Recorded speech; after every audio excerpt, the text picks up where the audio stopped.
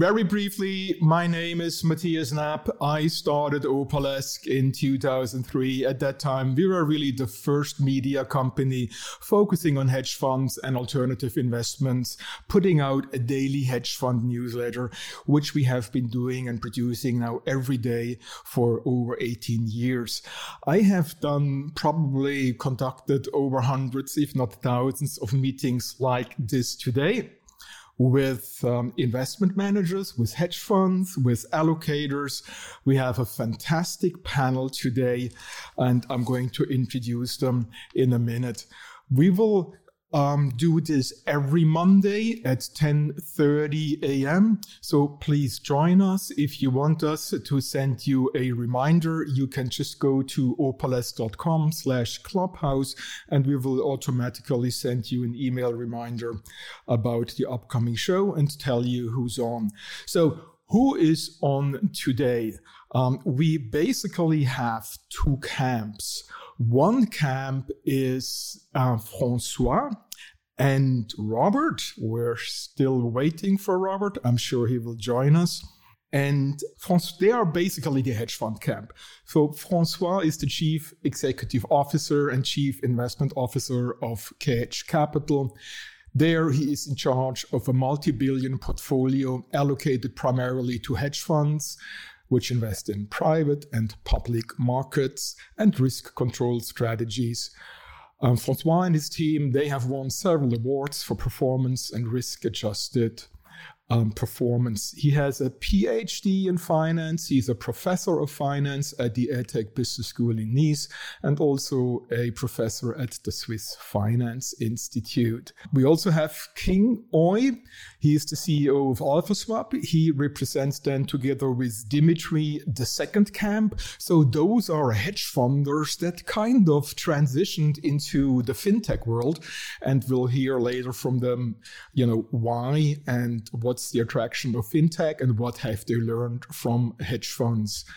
We're waiting now for Robert. I will give a brief introduction of Robert later. Dimitri from Horton Point. He runs a family office-based alternative asset management firm where they structure customized investment solutions to fit specific investor objectives. And they also manage an online marketplace of external alternative funds. Dimitri is also the CEO of DDX Technologies, which develops blockchain-based technology solutions for the due diligence of alternative investments and private assets. Now, he was for 14 years, from 92 until 2006, the co-founder and president of Alexandra Investment Management, a multi-strategy firm that specialized in relative value, peak assets of $2 billion. And also King ran a hedge fund. He is the CEO and founder of AlphaSwap. AlphaSwap he calls the Spotify for investing. We'll hear more about that. Again, he's also a former hedge fund founder, chief investment officer, worked at Goldman Sachs and Fortress. So AlphaSwap, what's that? It's a community-driven platform that enables investment talent to monetize their stock investment ideas and create track records, and for investors to access these via a service. So somebody was just saying something. Robert joined, right? Robert, can you hear us? Yeah, so whenever you want to speak, you have to click unmute. Just two things about Robert. Robert is in the same camp as Francois I mentioned, because he is basically still running a hedge fund. Francois is investing in hedge funds, and he is a quant. Robert is an early pioneer of quantitative stock research. He has over 40 years experience with equity analysis using quantitative mechanisms and processes. He produced for over 25 years an annualized return of 20.4%, and he seeks high returns by trading a concentrated portfolio of 25 aggressive stocks using his quantitative strategies. I want to start with Francois, right? Francois, let's start with you. You are also an academic. You have written many books. I even reviewed one of them or two. But foremost, you are a practitioner, right? So for many years, you have been running multi-billion portfolios and allocating to hedge funds. So I thought I'm going to ask you the question, tell us just briefly, your best and your worst experience with hedge funds. Sure. Thank you, Matthias, and thanks for having us. So there's been lots of goods and bad experience. I would say the best one is a fund that I literally selected or saved, I should say, quite a long time ago, 20 years ago. And over the years became our best allocation, largest allocation, best performing fund, best risk adjusted, best by all criteria. And it's really the sort of, relationship you develop over 20 years and the returns you get, and you've made the right choice. And 20 years later, it's really confirmed year on year. So for me, that's the best experience I had. The worst experience I had was tiny little allocation we've made to a fund that was a high volatility fund, say a very high volatility fund. We knew it. And basically a one standard deviation translated into a very large loss. And this sort of less than 1% allocation turned out to be, 98% of the team's time, took down the whole spirit. All our investors were focused on it. And we were literally suffering for more than a year by, having this line item that was losing money. Even though at the end of the year, we redeemed ultimately, the investment impact was almost immaterial. But I would say the sort of impact on the team spirit, moral, and efforts was a complete disaster. These were my two best and worst experiences. Just quickly as a follow-up, what have you changed after that experience? On the good side, really nothing, because I think we've done the right thing from A to Z for 20 years, which is pretty unusual.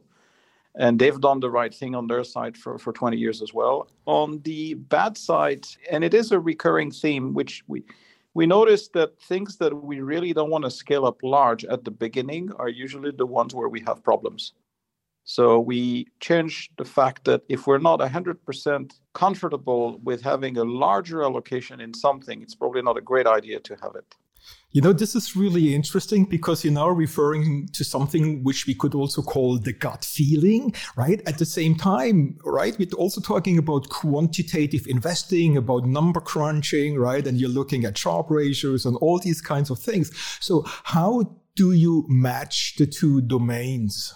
On our side, we invest in hedge funds. So essentially, we apply quantitative techniques to analyze the past performance and try to anticipate the risk expectations that we have in the funds we invest into. So quantitative techniques are probably a third of what we apply. We apply also quantitative techniques in building up our portfolio, where we're a bit more in control here.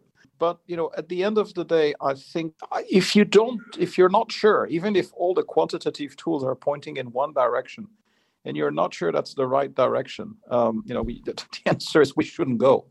So I think following blindly a model is a recipe for a disaster. I've always said, I like models. I want to know what models are saying, but ultimately models need to be controlled, at least in what we do. There are areas where they shouldn't be controlled, but for what we do, we want to have the last say. Well, this is highly fascinating. I just wanted to ask, Dimitri, King, and Robert, do you have any comments or anything to add regarding, this aspect, gut feeling when it comes to investing and then, running those strict quant models? Yeah, just one thing that Francois just said, I thought was very interesting, which is a bit earlier, he was saying that in the end of the day, if they would not be potentially investing at a larger size, experience thought that they probably shouldn't be doing it, as in a small allocation generally showed lower conviction. And that's something that it has come time and time again, also from my previous experience as a PM, in that it's really the best ideas that drive performance. And there's been a lot of research about this, in that, as a portfolio manager, you're often in a way forced to have a diversified portfolio called 40, 50 or more positions. Most portfolios have that. But what happens in reality is that it's 5 positions, maybe 10 at most, that really drive P&L, that you start very large. And the rest are smaller allocations and therefore typically smaller convictions. And what happens typically is that those large allocations drive the P&L in a positive way, and the rest are very often detractors. And I think in a way that's similar to what Francois was saying earlier, in that it's if you have a low conviction, you probably shouldn't be doing it in the first place. So that, I thought, just to dig into that. And then away from that, I totally agree with that combination of, gut feel, and we all know that investing in is not a science typically. So gut feel analysis combined with more rudimentary risk management overlay is typically what drives it, but it's typically not one or the other that should be dominant. Dimitri or Robert, anything to add? Yeah, so look, we all know that performance is an output of a pretty complex equation, right? There are multiple parameters that go into this equation that result in what we all get at the end, which is performance of a manager coupled with their risk.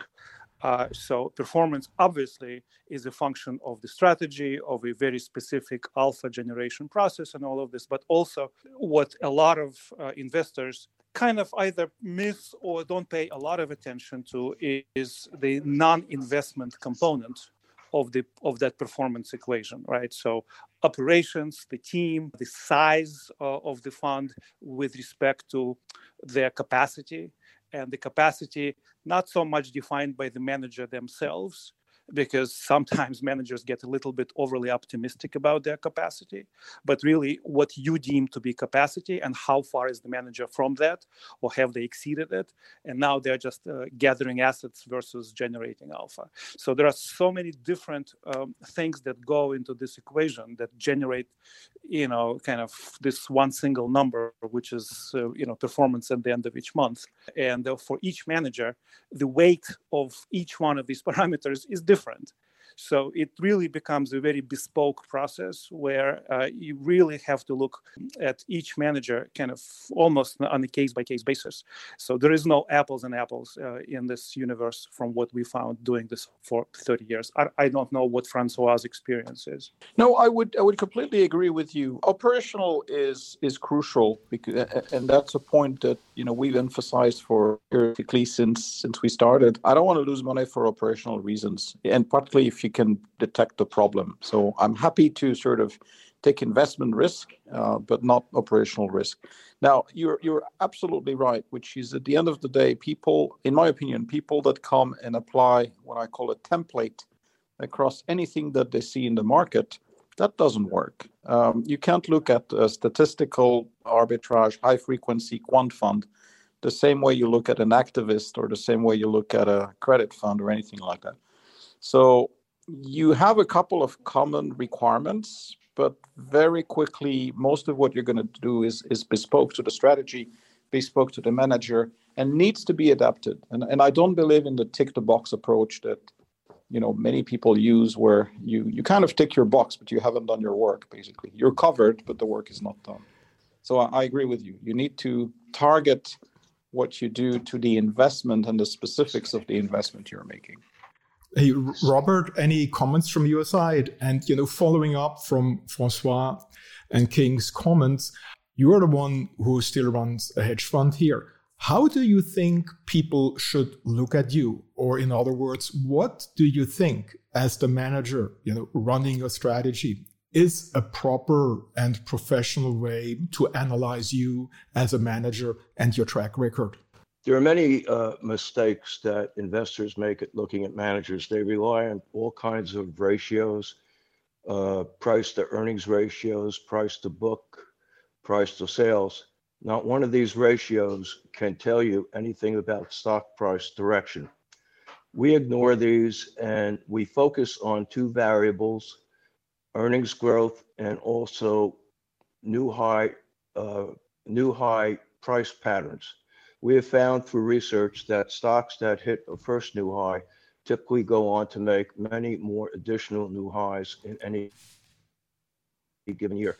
We have built a data bank on 34,232 stocks over an 18-year period, and we have found that new highs occur in a series and they tend to repeat themselves over time. But it's the earnings growth that drives stock prices. It's not PE ratio. It's not debt to equity. And most investors have an aversion to low PEs. But if you look at the recent Merrill Lynch study, they have found that over the past 14 years, that low PE stocks have been underperforming high PE stocks. If you look at Berkshire Hathaway, they have a bias toward low PE stocks. They have a bias toward dividend-paying stocks. They have substantially underperformed the market over the last 15 years, following the same precept that the vast majority of investors follow, and that's emphasizing ratios in determining which manager to hire. Robert, you already moved forward right now and explained your strategy, which obviously is very interesting.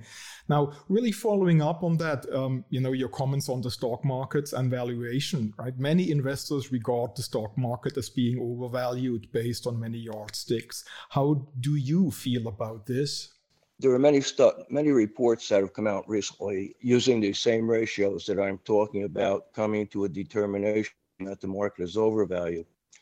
There have been 12 bull markets since World War II, and the average bull market goes up 160% over 60 months.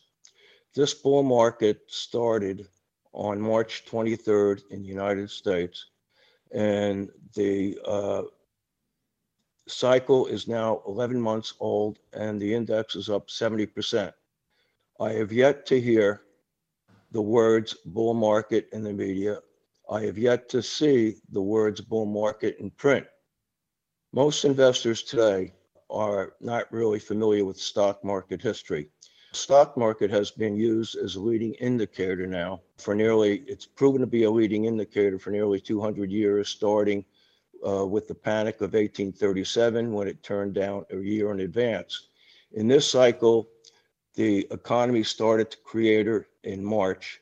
The market peaked in February, and the market turned up again in March, about 3 months before the United States started to experience a vigorous economic recovery that's going on today.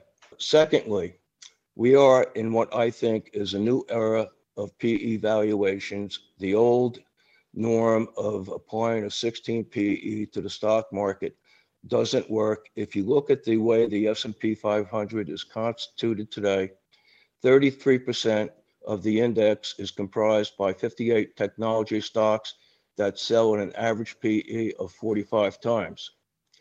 In order to get back to the old norm of 16 times, which does not apply today, in my opinion, that means that the other 442 stocks have to sell at a PE ratio of 0.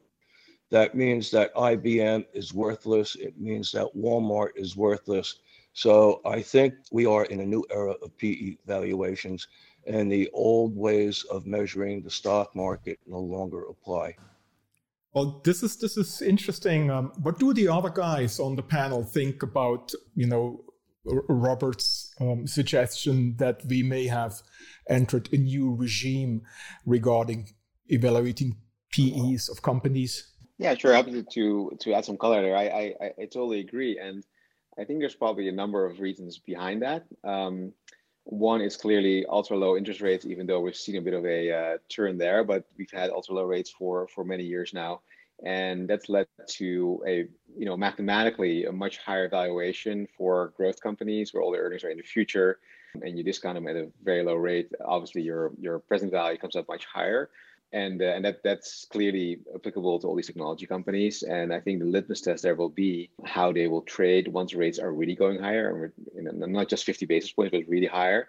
So that's one. I think secondly, there's also just in many cases a different sentiment, right? And we've seen some of that happening in January with clearly what's been happening with the pump stocks, including GameStop. Not to turn the whole debate about GameStop again, because I think it's been a bit over discussed by now. But I think there is a bit of a new era where we also seen certain historically, fundamentals, called the old-fashioned way of investing, doesn't apply anymore. So that whole mantra that at the end of the day, everything will go back to fundamental ratios that sort of quote unquote make sense, by old standards, that is sort of out of the door. And I think we're in a new era where some of the valuations that may have sounded ridiculous, 2 years ago, continue to be maybe even more high, and therefore the word ridiculous is just not there, because the market is the market, right? So I think we're in that new era, and therefore also agree with a bit more. When we say the markets are overvalued, I think it just requires more nuance now, because we've entered some different areas now. Francois, I saw you flashing the microphone. Do you have a comment? Yeah, a few. I'm always very, I would say, amazed when I see people say, "Oh, the old way of calculating whatever, the old way of investing no longer works." And I've been through so many periods where people said that, and then all of a sudden you got a crash and a big correction, and it works again. So I'm not saying the old way is not working. Clearly, Warren Buffett has been underperforming for a variety of reasons. What I think has changed, and here I would rejoin the other speakers, is we have flooded market with liquidity. And I think that's a fundamental problem, which is we have record low interest rates, or we had them until a few weeks ago.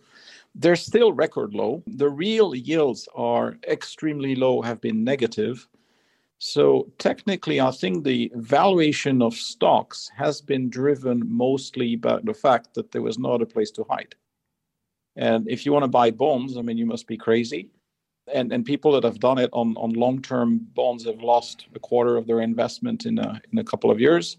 So people rush to buy stocks, and then what do you buy? Well, you buy, whatever is exciting, or whatever or just the market, or just a company because you've heard it on a forum. So that yields valuations that some of them are completely stretched, in my opinion, and some of them are damn cheap. Now, if you have a long-term investing view, I think you like those damn cheap companies that nobody likes, right? And we're back to Warren Buffett. I don't care if I need to hold this for 5 years or 10 years or 20 years, because I know it's a great company, and ultimately the valuation that I pay today will become, clear in a couple of years. So again, I'm not against growth stocks. I'm not against high or low P. I agree that P is probably an old tool.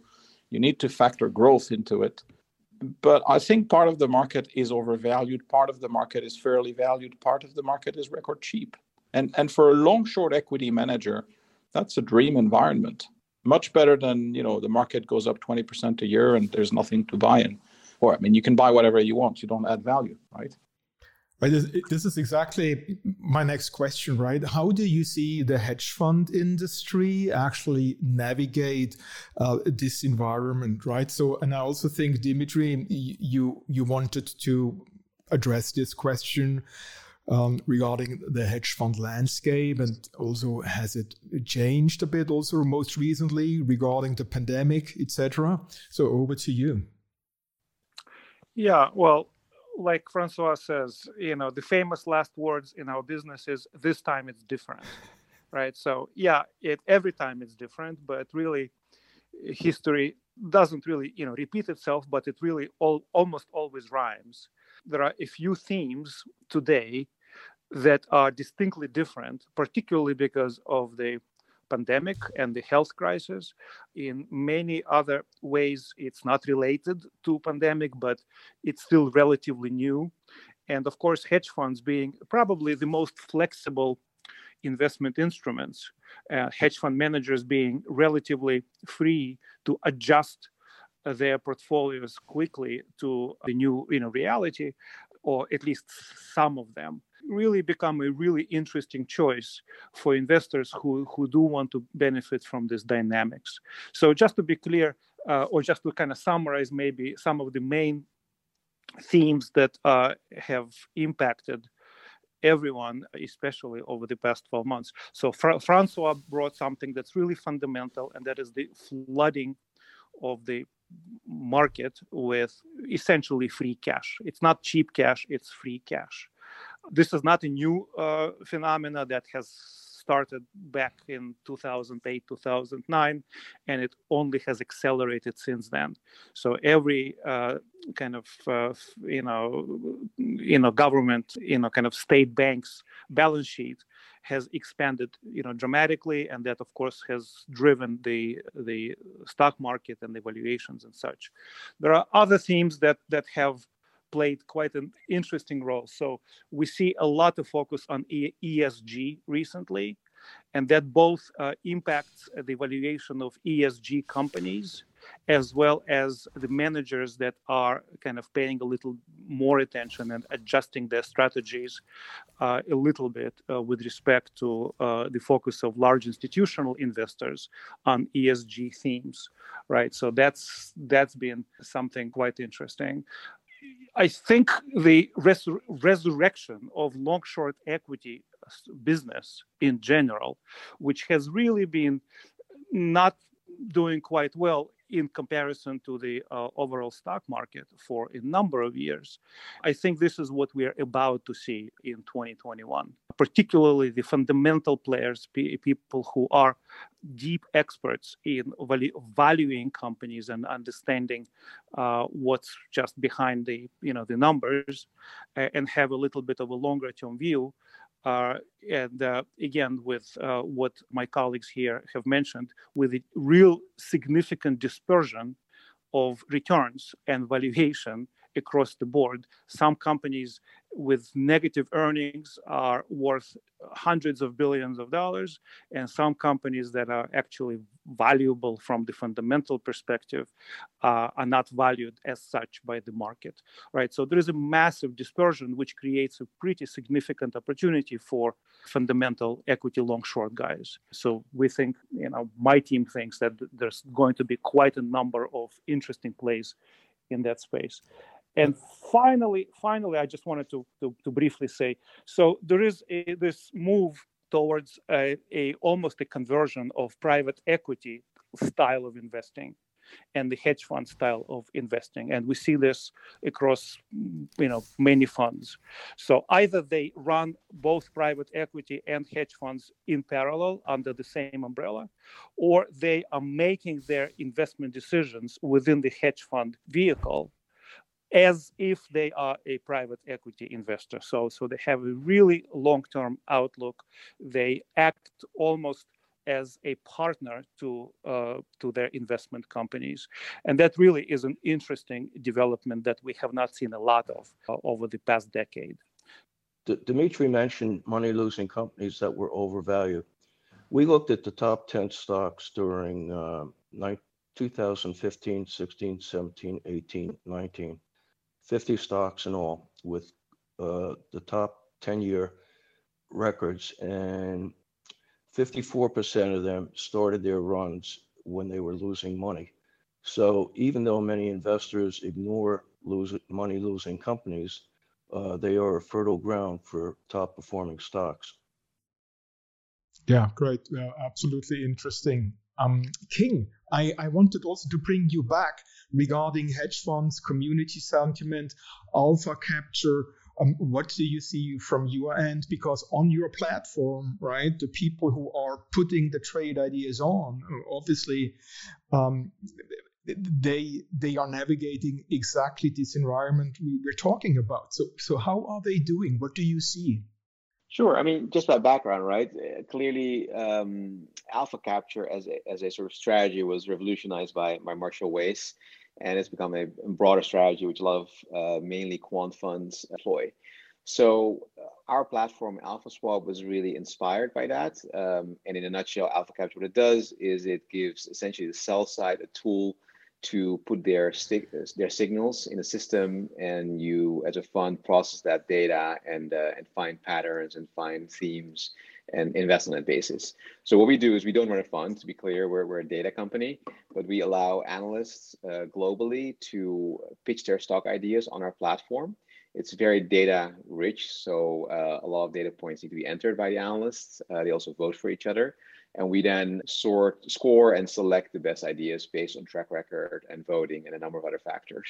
And what we're seeing is, first of all, one of the central theses behind our platform is that there's a lot of good talent out there, and not necessarily at the big investment banks or the big funds. And we have, therefore, a very healthy mix between buy-side professionals, also a lot of former traders, and also emerging talent. And we see that within each category, as you'd sort of expect, actually, is that you see real outperformers, and obviously you'll see underperformers. But the way we compensate those people is really based on performance. So there's a lot of natural selection there. So in terms of color, what we're seeing is clearly, the global pandemic has been in a way a big sort of push for our platform, because people have more time, they're more at home. People are just way more active. So we sort of tripled our analyst numbers. So that's been very exciting to see. And in terms of the idea generation, what we're seeing is that they really see certain themes, right, that we're catching on very early. So if you think about it from a customer perspective, and again, we sort of resell data and ideas to hedge funds, family offices, institutional investors, etc. And what the value of that is that they get to see an original set of ideas, because the sell side itself has become obviously kind of stale post MiFID II. But also they see sentiment, right? So they see how the sentiment is on a certain stock because of voting by the community. They see how certain themes filter in, whether it's in resource companies or in biotech, etc. And they can see the track record of the users and see how good they have performed and sort of look at them going forward. So those are some of the things where we're seeing from our users. But in general, it fits into, I think, what we're seeing more now in the world, in that it's the community sentiment is just a very important input for also institutional fund managers, as again, we've seen in January. And where we like to branch ourselves is obviously much higher quality than the sort of commenting kind of social platforms, because in our platform we actually need to be an analyst and provide valuation and research behind it. So that's just a couple of observations from what we're seeing now, Matthias. Great, thank you for that. Francois, taking up Dimitri's comments about the private equity and hedge fund styles kind of merging together, right? So you obviously invest into both domains, private and public markets. How do you see this playing out? Is this like a tug of war, or do they kind of nicely, is there a confluence between what used to be very strictly separated domains, hedge funds doing liquid stuff, right, and private equity, venture capital, right, private and the deeply illiquid securities? This is interesting, because I think there was this debate going around probably in 2005 or 6 about the convergence of private equity and hedge funds. And then 2008 came in, and the convergence disappeared. Many hedge funds became illiquid as a result of the crisis, but that was not the desired feature. What I would say for me is 2 points. I think hedge funds that have focused on liquid securities, typically what they've observed in the recent past is a number of disruptors started as private companies, then IPO'd, and we've got multi-billion-dollar IPOs, and they become a large cap all of a sudden. So unless you monitor this private sector and the sort of future commerce that have the potential of disturbing a sector or anything like that, you're not informed about the liquid part. So we've seen a lot of hedge funds kind of forced to know the sort of illiquid part, and at some point maybe investing. There's a number of managers that launch a pre-IPO, late stage financing, particularly in the tech space, etc. The second area that I've seen is typically the less liquid credit, where hedge funds are trying to do the liquid part, but they can't venture on the less liquid. And private equity, they typically don't look at the return. The return are too low. So it's, piece of debt, sort of 3 to 5 years long, too long for hedge fund, too short for private equity. Definitely interesting, but kinds of falls between the cracks. And I've seen some successful hedge funds on that with a limited demand from investors, because again, at a number of investors, it falls between the cracks. They have a private equity team and they say that's not private equity. And then you've got a hedge fund team that says that's not hedge fund. And nobody really wants to do that. And our experience in it is, if it starts, let me call it semi-liquid, and it may be very successful because of the lack of demand for these things. Right. There was just a case in the press of a London-based manager who is experienced substantial outflows because he's involved in a lawsuit, etc. And lo and behold, it's some illiquid stuff that turns up in the portfolio, right? Which then is for the investors a unpleasant surprise. And it reminds us, right? You mentioned what also happened in 2008. What do you think, Francois, is a proper way for an asset managers really to structure their vehicles so to avoid any accidents like that? Well, I think first and foremost, you need as a manager to be honest with the liquidity of what you're running. There is always something a bit less liquid that is a bit higher return, and you'd like to include it, etc. And the problem is by going too much in this direction, you end up in far less liquid stuff than what you wanted. The second point I believe is to basically when you run liquidity scenario, go for real scenarios. I've seen people that told me, okay, I've got this stock and it's a bit illiquid. I have like 10-15 days of trading, but I can get out in 15 days, so that's fine. The problem is in the same trip, you meet 6 or 7 managers and they all have 15 days of trading.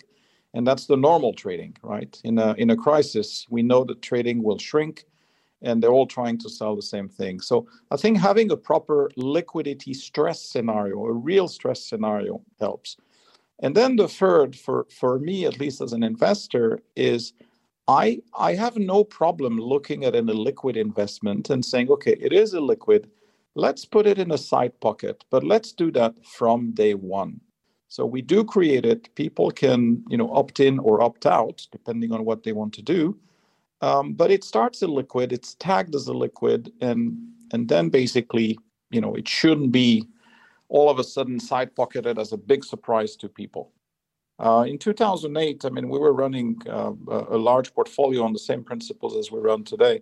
We never created any side pocket, and we had large redemptions, etc. The whole portfolio, was basically able to pay for redemptions in time, no gates, no side pockets, no nothing.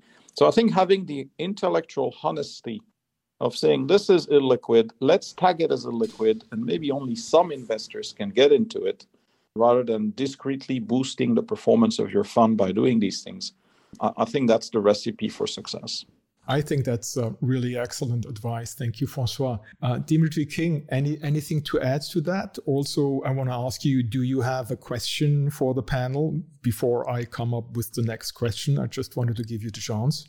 Yeah, I just want to mention back on the topic of private equity and hedge fund, kind of not really merging so much, but investors are looking at all sorts of options, both hybrids as well as single straight up open funds, as well as single straight up closed funds and things like that. The marketplace or our ecosystem has evolved recently maybe just a few years, into a lot more liquid space for investors who are investing in illiquid securities, specifically both hedge funds and private equity. So we know that the secondary market in private equity and venture capital funds has really exploded in the past few years. And now virtually any meaningful private equity fund can be bought and sold in a secondary market. Obviously, it's still a very inefficient market, so the spreads are quite high. But if one needs liquidity, it essentially can be obtained. So that's a pretty big change, and kind of that brings the liquidity component of private equity funds much closer to the liquidity component of the hedge funds. At the same time, on the hedge fund side, we, for instance, at Horton Point, are developing and about to launch a program that enables hedge fund investors to generate additional buying power from their hedge fund investments. As we all know, if you buy a hedge fund, $1 of your investment gets you exactly $1 of a hedge fund, pretty much, and that's what you get. So that's not the case, of course, in public markets where you can use your public stocks to generate additional buying power and either lever up or maybe diversify by buying other things. So now this functionality is going to be available for hedge fund investors. So again, liquidity being the biggest kind of real difference between private equity and hedge fund investments, and between hedge fund investments and public equity investments.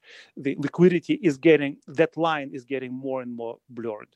So it'll be interesting to see what happens in the future, but we're moving towards more liquidity rather than less liquidity.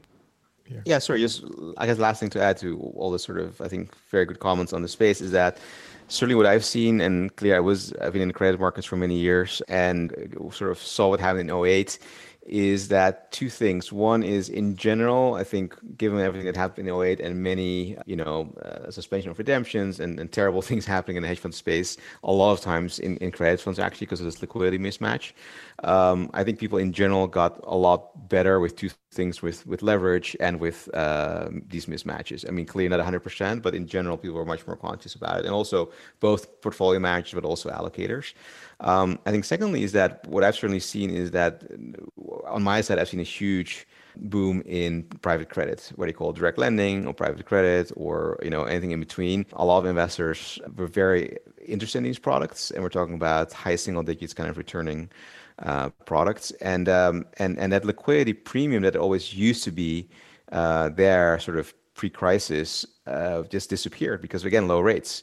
So especially speaking to larger allocators in the US, big pension plans that have essentially a very long horizon when it comes to liquidity, they'd much prefer a locked up structure of 5+ years, 5-year reinvestment period, sort of 7 to 10 years overall, than having to worry about about a quarterly 90 fund or a monthly fund with immediate liquidity, because it just sort of removes the headache of having to look at these monthly numbers and having to incorporate them, but also it at least had the whether true or not, at least the story was that it would generate fairly stable returns and a fairly high probability of getting these called high singles over this 7-year period. And I think so. So therefore, I think this sort of convergence almost between hedge fund on one hand, private equity, maybe private credit in the middle, and the different liquidity structures, I think it's been there. I think it's just going to be very interesting to see again with rising rates where the liquidity premium comes back again. Right. Does any one of you have a question, right, for the other panelists? I have a question which is related to the increased liquidity that is perceived in some markets. But it seems to me that the hedge funds have been burned, allocators have been burned, and I hope they've learned a lesson, and they're probably more cautious. Now, do you think the sort of high-yield mutual funds have been burned or burned enough and have learned a lesson? I'm a bit afraid that the lack of liquidity has basically migrated in some of these ETFs, particularly in private credit, but also in high yield in general, where the holders, the natural holders, are typically not the right people, don't want to take a lockup. They want daily liquidity on what is technically a distressed security. And, for me, that is a time bomb, just to be clear. I don't mind holding a piece of paper for 5 years if ultimately I get my return, but I don't want to be in a structure with daily liquidity because that doesn't match it. Yeah, absolutely. I agree. We've seen some of that last year. I mean, clearly the credit markets in themselves are worth a whole discussion because we are arguably in the worst economic situation for the last sort of 10, 20 years, maybe even longer. But the credit markets are at an all-time high. U.S. high yield credit it's reached all-time tight levels, 2 or 3 weeks ago. So that's in itself quite exceptional. So last year we clearly had a short period of a lot of volatility, rising defaults, and certainly rising implied defaults. And in that period, you saw the big U.S. high yield ETFs making big jumps in terms of redemptions or outflows rather, and therefore forced selling. So that's what happened during a short period of time. I think in theory what you're describing is definitely there. We just haven't seen it because we haven't seen this massive default wave yet, and we haven't seen it for many years. So I think The question, therefore, is if we do see a real rising default environment, whether it's going to be this year or next year or somewhere later down the cycle, how the market's going to act, because we've certainly seen that balance. I think it's probably more bifurcated now. It's between sort of called fast money as a whole wide group, and then ETFs with traditional mutual funds probably losing ground, probably a little bit on both sides. And we've certainly seen interesting situations, especially in larger capital structures, where you're in a restructuring and suddenly you see a big holder being the European Central Bank, right, because of their own bond buying program. And then ETFs will typically get out a bit before. You don't see. I haven't seen certainly bonds trading sort of at 50, 60 cents that are then held by big ETFs. They've gone out before that time. But it certainly exacerbates the volatility in some of these situations, because clearly these are, as you point out, by nature already less liquid markets. They're the market-made markets. They're not on the exchange really, where liquidity happens at least, and therefore you get a large seller with a block. It really moves. It really moves markets. So that's probably another, as you say, it could be a time bomb. It really depends on defaults. Anyone else has a question? Otherwise, we'll speak about ESG. No, let's just move then maybe what could be the last topic for today's session, right? And just as a reminder, we're doing this every Monday, 10:30 a.m. This is the Opalesk Hedge Fund Talk, alternative investment shows. I'm Matthias Knapp. I've been dealing with hedge funds alternatives for almost 20 years. And welcome to our show here on Clubhouse. So Dimitri brought up ESG as one of the trends, which is obviously something that we have all noticed, that we have all watched from the very small beginnings to where we are now. Where do you think this trend will end up? Will we all be ESG investors in 5 years' time? I don't think that's going to be the case. No particular theme captures all investors with all objectives, right? But clearly, without a question, ESG is fast becoming a very important topic and a very important theme for many institutional investors. And of course, fund managers kind of go where the customer wants them to go, ultimately, right? So if ESG is not your expertise and you don't kind of trade stocks, let's say if you're a credit guy, for example, ESG may be a little bit of less impact and less importance to you. But we know that European institutions, for example, have been far ahead of US institutions in their kind of in integrating ESG in their investment due diligence and manager search. And now US institutions are following. So now ESG seems to be kind of at a tipping point, right, where it will likely gain a significantly bigger traction amongst investors. And therefore, you'll have a lot of managers either starting up thematic ESG products or focusing a lot more on, in that space. Of course, on the underlying company side, right, valuations might be impacted significantly for companies that are ESG compliant. And there are multiple ratings now. You can really open up. I think there are several third-party kind of rating agencies that rate a company with respect to their ESG compliance. So literally, highly rated ESG companies are likely going to get more investor attention and therefore will get valued higher. So that will impact how equity fund managers select their portfolios. Other comments? Francois? Sure. Well, I think the situation today, and I'm based in Europe just to set the scene, so maybe it's different in the US, but in Europe, unless you have a label ESG on your door, you won't be able to raise money, as simple as this. And so there's a lot of people that put the label, they don't really think about what it means. And there's a lot of investors that want the label, but they don't really check if the label is just a label or if it's applied in practice. And so that gives an unfortunate situation where, again, I would call it tick the ESG box. If you don't tick it, you're out of at least capital raising. I think ESG by the way, is a good concept. Don't misquote me on that. I'm in favor of ESG, but I think it needs to be thought through a little bit more.